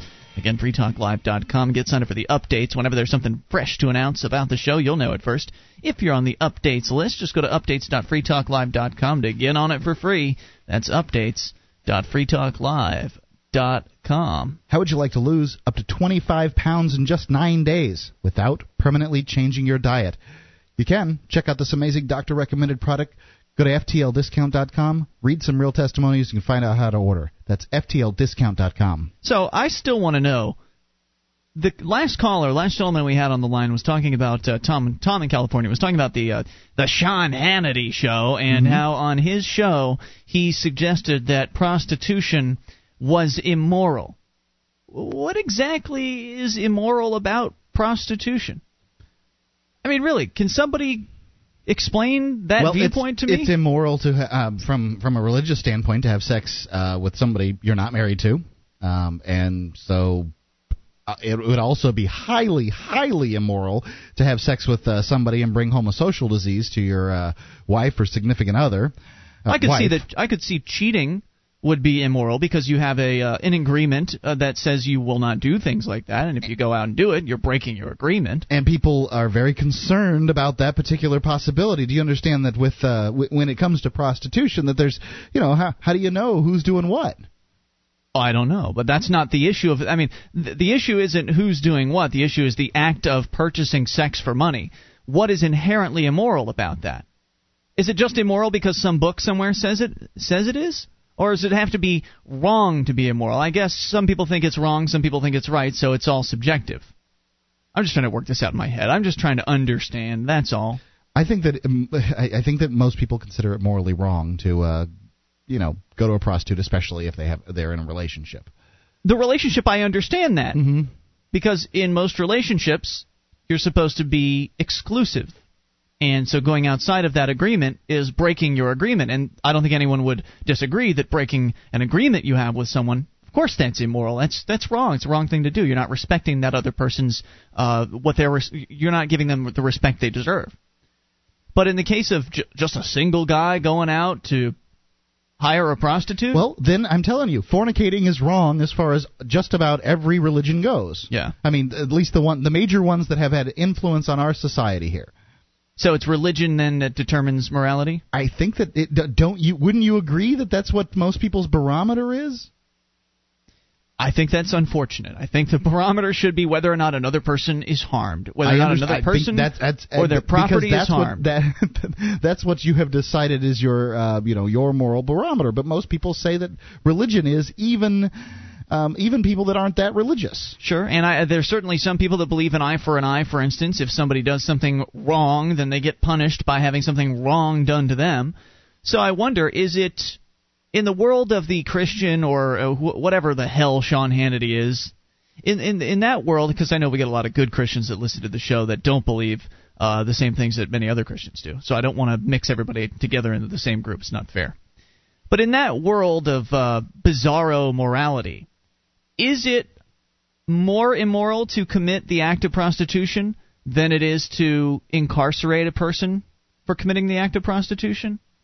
They don't ever think about that, right? Well, no, they don't. I mean, government is always right, and the Bible has some quotes in it that can be used by the big government proponents out there that basically say that Romans says that the guy in power has been put there by God, so you've got to obey him, and of course there's the famous render under Caesar what is Caesar's and that kind of thing. So I mean, yeah, there's a lot of. Yes, that's what people believe. Absolutely. If it's done in the cloak of government, it's absolutely legitimate. As long as. So does that mean it's immoral because it's illegal, or is it immoral because the religion says it's wrong? Or both? You're asking me to talk about a religion that I don't believe in. I know, but you're the only one here, and no one's on the phone to answer. I don't believe. You went to Christian school. You're qualified. I don't qualified. believe in Christianity. B, if I did believe in Christianity, the last person that I believe in is Paul. I think he's absolutely illegitimate and doesn't belong in the New Testament. And so the crap that he says, just in Romans, where he says that the guy who's been given the sword has been given by God and you must obey him. Right. Now, didn't Jesus encounter a prostitute at one point? Yes. What did he do? He, told people that whoever was perfect to cast the first stone. So he didn't grab the woman, slam her to the floor, no, he said, cuff her? Go and sin no more. He didn't throw her in a jail cell? No. Huh. So basically the Christians that are saying that prostitution's immoral and people should be punished for it aren't actually following the Christ that they claim to follow. Am I interpreting that correctly? Those people, no, I don't think that necessarily is so. Jesus wasn't the elected official. He didn't have any place to incarcerate this woman. But would that have been something he would have done?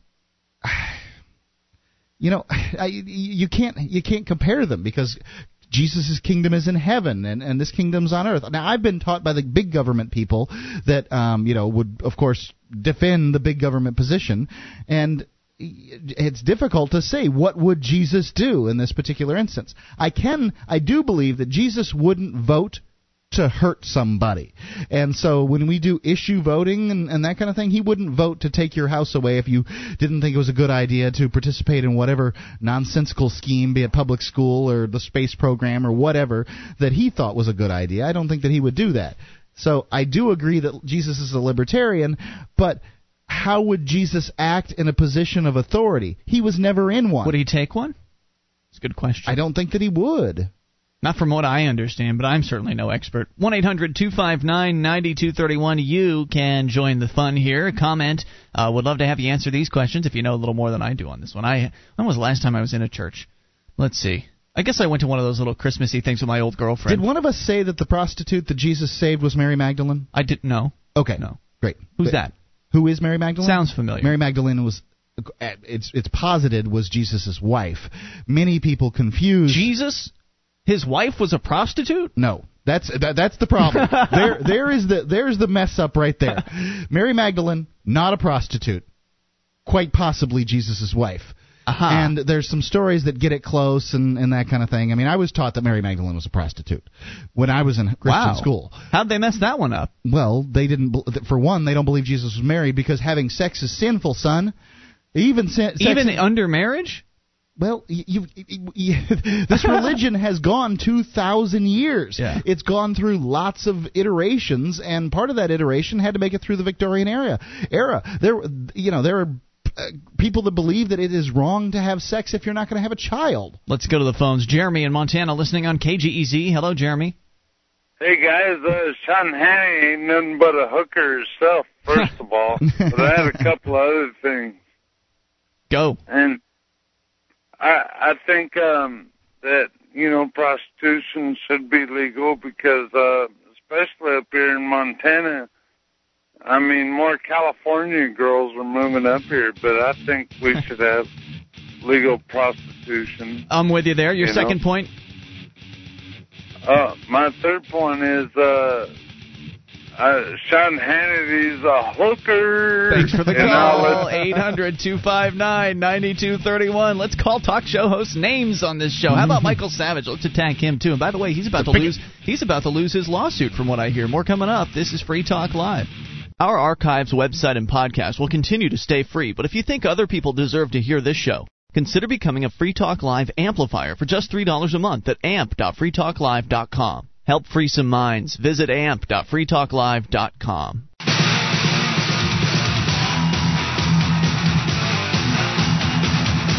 This is Free Talk Live. You can take control of the airwaves toll-free. 800-259-9231, the SACL CAI toll-free line. That is, by the way, SACL CAI. I already mentioned that. 1-800-259-9231. We love SACL CAI. In fact, you might be hearing a little bit more about them later this week, but that's about all I can say. All right. Join us on our website, freetalklive.com. The features we give away, live streams included, broadband version and a dial-up version, both free for you at freetalklive.com. March 12th through the 15th is the 56th running of the Mobile One 12 Hours of Sebring, presented by Fresh from Florida. The world's fastest sports cars will battle for 12 hours on the famous Sebring road course. For tickets and information, call 1-800-626-RACE or visit SebringRaceway.com. March 12th through the 15th. Don't miss it. 800-259-9231. So I mentioned Michael Savage. He's one of these big talk show hosts. What's the number 3 most listened to show? 3, 4, something like that. This guy is just a hate monger. I don't know if you've ever heard him before, but he's kind of like the antithesis of Free Talk Live, basically. Yeah, he's the opposite. And appropriately enough, he's Fascist Talk Live. Right. He is our biggest competition in the time slot we're in the world of radio. He's in the middle of a lawsuit right now that he actually brought against an immigration. I think it was some sort of immigration group. I don't really even know. Some group that was really targeting him. Apparently, they were targeting Savage because he's a hate monger, and they used clips from Savage's show to prove on that. The website, their website, saying, Savage is a hate monger. Here's some clips to prove it. Yeah. And he sued them for copyright. For using his audio on their website. Which, and the judge is about ready to throw it out of the court. Yeah, so, I kind of feel like it should be thrown out. I really feel, and I want to take my emotions out of this scenario.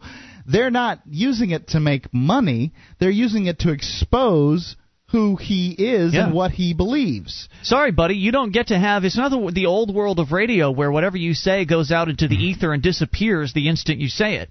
Today, if somebody's running rolling tape on you.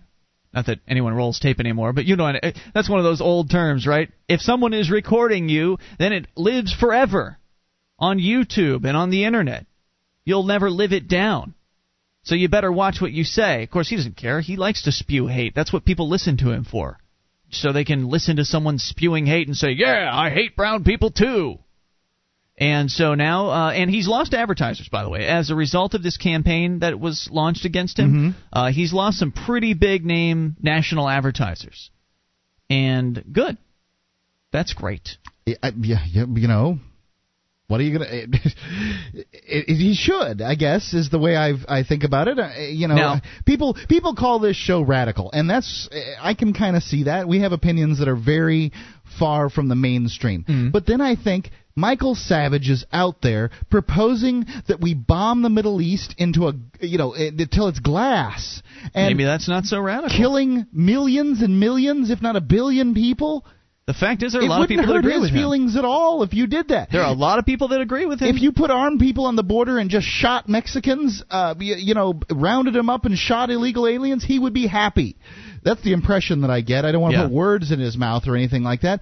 And he might sue you. Well, look out. It's just, I don't know. It's just, to me, it's sick. He's scum. But what I wanted to the reason I wanted to bring this back around, besides giving a quick update on what's happening to him, is to point out that this kind of ties back into something we mentioned earlier, and that is that you suggested Free Talk Live would continue to succeed, continue to get on more radio stations. The fact is, there is a real possibility that at some point in our future, someone will launch a similar campaign against us. Because we're talking about things that a lot of people don't agree with. A lot of people don't agree with the ideas presented on Free Talk Live, and there is a good chance that they will target our advertisers as a result of that. Yeah, it's liable to happen. Now, of course, the advertisers you are getting, Mark, they do understand to some extent that they are getting involved in a controversial show, right? I tell them. Yeah, right. I generally tell them, look, there's liable to be people who call you and tell you that, you're bad for advertising on the show. Then I tell them the story about Snapple. About how Snapple started advertising on Rush Limbaugh. Back when Rush Limbaugh was brand new. Back when Snapple, nobody knew who they were. Right, and Snapple was nothing. And he took them from like a $10 million company to a $3 billion company in the span of a few years. Now, they had a great product. I don't want to make it seem like they didn't. But great advertising really helps for a great product. Oh, yeah. There's a lot of great products out there that are not properly marketed, and they just don't go anywhere. Great advertising with a great product really worked. And this was back when Rush was extraordinarily controversial. There was nothing like it. The very fact that he was saying these things, whether he was right or not, didn't even matter. It was it's just too off the charts for people to believe. Remember, Paul Harvey was talk radio before Rush Limbaugh came along. And that's the rest of the story. You know, he gave cute little anecdotes and did infomercials for things. Rush Limbaugh came out and gave his opinion and told you why the Democrats suck. And it was radio that we just weren't ready for it. People, you know, it was brand new, and so people despite weren't ready the controversy, the product sold. Sold and sold and sold. So we try to help our advertisers understand that.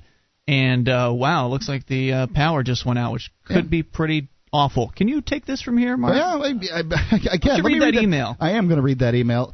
I don't understand why it's awful. We got battery backups. Anyway, going from Carrie here. You know, guys, you talk about this all the time, and I just thought I'd mention that we and some friends took a Harley road trip down through the Texas to Big Bend National Park and back up through the Guadalupe Mountains for 10 days. Sounds like fun, big Harley road trip and all. During those 10 days, we never left the U.S., and on the highway, we were never closer than 15 miles from the Mexican border. But we still went through 3 Border Patrol outposts. One stop was outside Marfa, Texas. Now, I'm sure you've heard of the Marfa Lights. I have not, in fact, heard of the Marfa Lights, and I don't know what Marfa Lights are. Is it kind of beer? And it was a cold day. We had on face masks and several layers of clothing. One of the Border Patrol guys, everyone whom appeared to be Hispanic descent, ironically, sauntered out and held up his hand and asked, "Are you American citizens?"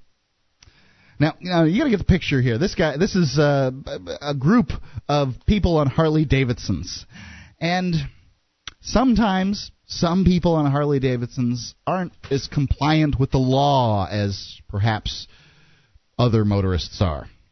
Now, anyway, the gentleman says, "Are you American citizens?" Gentlemen, I mean the bureaucrat here, the Border Patrol guy, who's not on the border. Border Patrol not patrolling the border. My husband tilted his head back at me, and I think he chuckled. I don't know, since we had earplugs and masks and ski caps on and all of that. He never answered the guy's question, but the guy blew right past it and asked, "Where are you going?" Now, this is a Border Patrol agent asking, "Where are you going?" None of your damn business where I'm going. I mean, aren't you supposed to be guarding the border? I'm just tuning in. Are they coming or going? They're not even on the border. Oh, wow, okay. So this is one of those checkpoints. Then. Right, this is just a checkpoint inside the United States. By the way, it looks like the power to the block is out, so it's not us, so we're on total battery backup. We could cut out at any moment just to let everybody know. I thought we had battery backup for hours. We'll see. It's as long as it is. Yeah. Okay, well, the Board App will take care of that. Anyway, let me try to get through this. It's a very good story. Okay. So the bureaucrat asks them where they're going. That's a group of Harley Davidson people where they're going. Got it. And he's got no business knowing that. He's Border Patrol. He has no business wanting to know where you're going. Again, my husband turned toward me slightly, and I knew what was going through his mind. Who the hell does this guy think he is asking us where we're going? Cops do this, too, and have no right to know where you're going. Basically, my husband just turned around toward him and shrugged and gave no answer. Good. The guy bristled a little, but I guess he wasn't too keen on confronting a bunch of bikers who were obviously freezing and very annoyed at being detained on their trip for nothing. He just waved us through. So I guess my point is, after all the trouble of pulling us over and asking us if we were Americans, to which we didn't answer, which was all the with all the covering on our faces, who would know? Yeah. He got no answer, no validation of who we were, or where we were going, and yet how much of this was how much was he being paid to do his job? Again, we were well within the U.S. and entering the United States town called Marfa, so not even entering the U.S., entering a town. More on the way here, hopefully, if our battery backup continues for the last segment of the show in moments. It's Free Talk Live. This is Free Talk Live. You can take control of the airwaves, maybe. 800-259-9231 is the SACL CAI toll-free line for you. It's 1-800-259-9231. We're down to the remaining moments of the show, and there's no better time for a blackout than the final segment of the program. Minutes ago, the entire block, apparently, the power is just out here in lovely Keene, New Hampshire. This stuff actually doesn't happen too often. And we do have uninterruptible power supplies, but they aren't going to go forever. So odds are good we're going to cut out right in the middle of this final segment. We'll still try to take your calls. All of our internet and stuff is on the battery backup, so we're okay here. I'm glad we're going through this segment because, why did we buy all the equipment and all that other stuff just to sit back and put on an archive? I don't think so. So let's go ahead. Well, I wish I had better equipment. But, hey, we're still here for now. All right, so the story was bikers. They were at a Border Patrol checkpoint, an internal checkpoint. And, as usual, the government people started asking all kinds of intrusive questions about where are you going, where'd you come from? What were some of the other questions? I wasn't here for the they asked where you were going and if you're American citizens, basically. I see.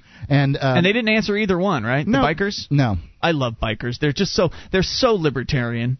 If you've ever done an Operation Politically Homeless outreach at a biker event, you'll get like 80% libertarian. People, what I mean is 80% of the people there will score libertarian. In fact, libertarians, and that's probably on the low side. It might even be more than that. I mean, they're just a freedom-loving group in general, and they're a wonderful constituency for libertarian outreach.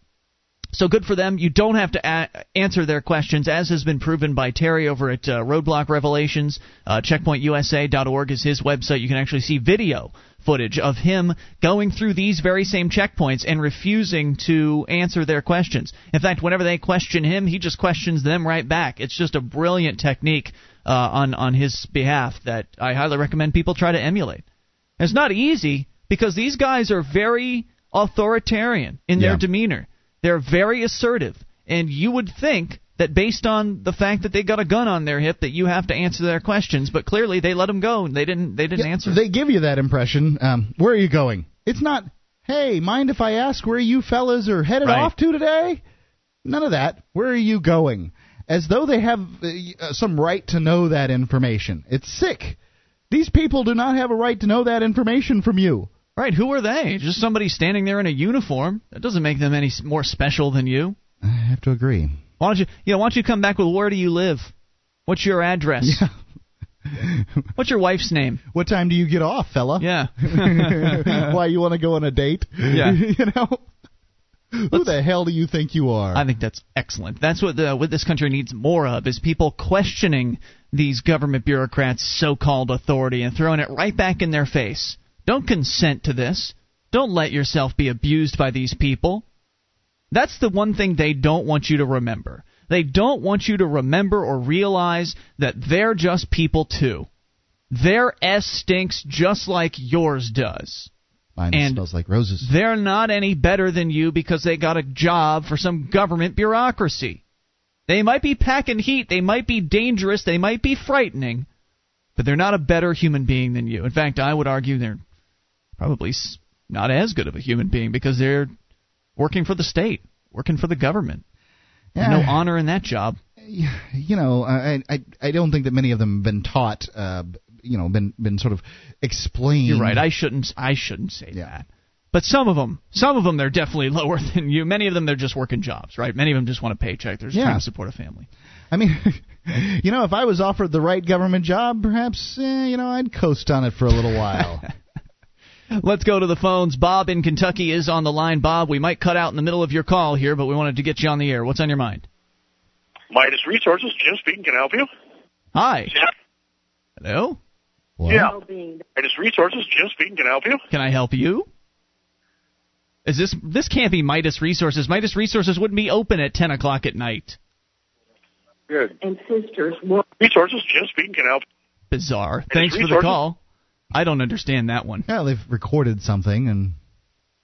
Oh, I guess so, yeah. They're playing it back for you. Oh, well. I was under the impression tried. we were putting somebody who didn't know they were going on the air, which is not good. Yeah, that's never a good idea.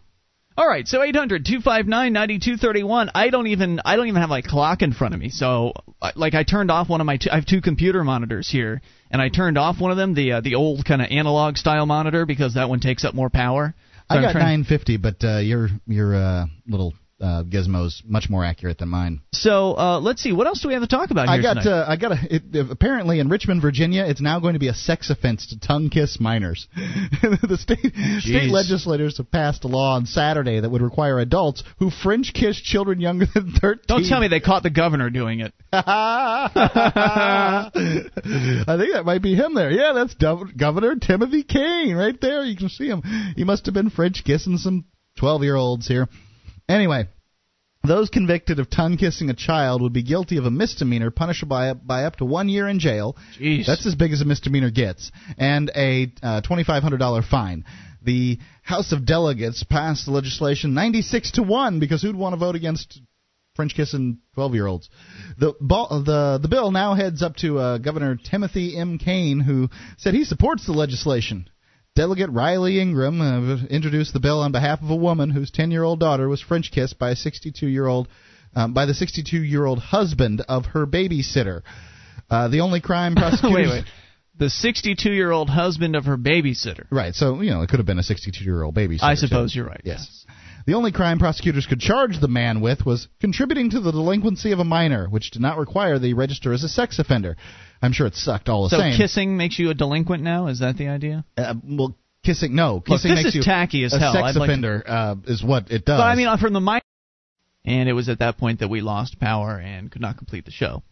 Just wanted to let you know that later this week, Mark will be hosting the show, and he doesn't really have the technical ability to create archives. You may have to wait until Sunday to get Thursday, Friday, and Saturday's show this week, though there is a possibility that some of the BBSers will be posting their own archives, so you might want to look there at bbs.freetalklive.com. I do accept our apologies for the delayed archives this weekend, and thank you for listening as always. DVD, books, music, instruments, periodicals, computers, software, electronics, photo, cell phone, office product, home and garden, bed and bath, furniture, kitchen, pet supply, automotive, hardware, apparel, shoes, jewelry, grocery, healthcare, sports and outdoors, toys, games, used, and more. It's a department store at your fingertips. Amazon.freetalklive.com. Get all your shopping done, a great deal, delivery to your door, and a percentage of your purchase will go to Free Talk Live when you enter Amazon through Amazon.freetalklive.com.